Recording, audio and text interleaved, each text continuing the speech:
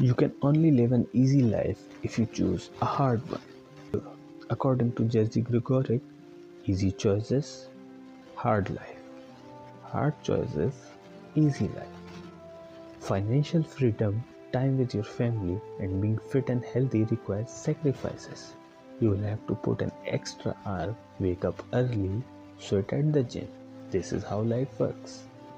Contrast to what most people do, and you will know why they struggle. They buy expensive phones, staying up late while partying, inhale donuts like a vacuum cleaner.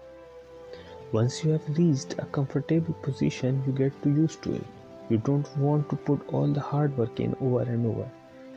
You want to enjoy the fruits of your labor. But this mindset keeps you stuck. Leveling up and reaching your full potential requires you to make sacrifices again and again and again. Remember, life is an infinite game. You cannot say you have won it.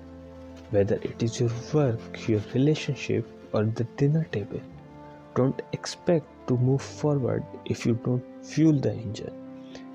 When you get too comfortable and want life to be easy all the time, it is the point when your life starts becoming the hard one.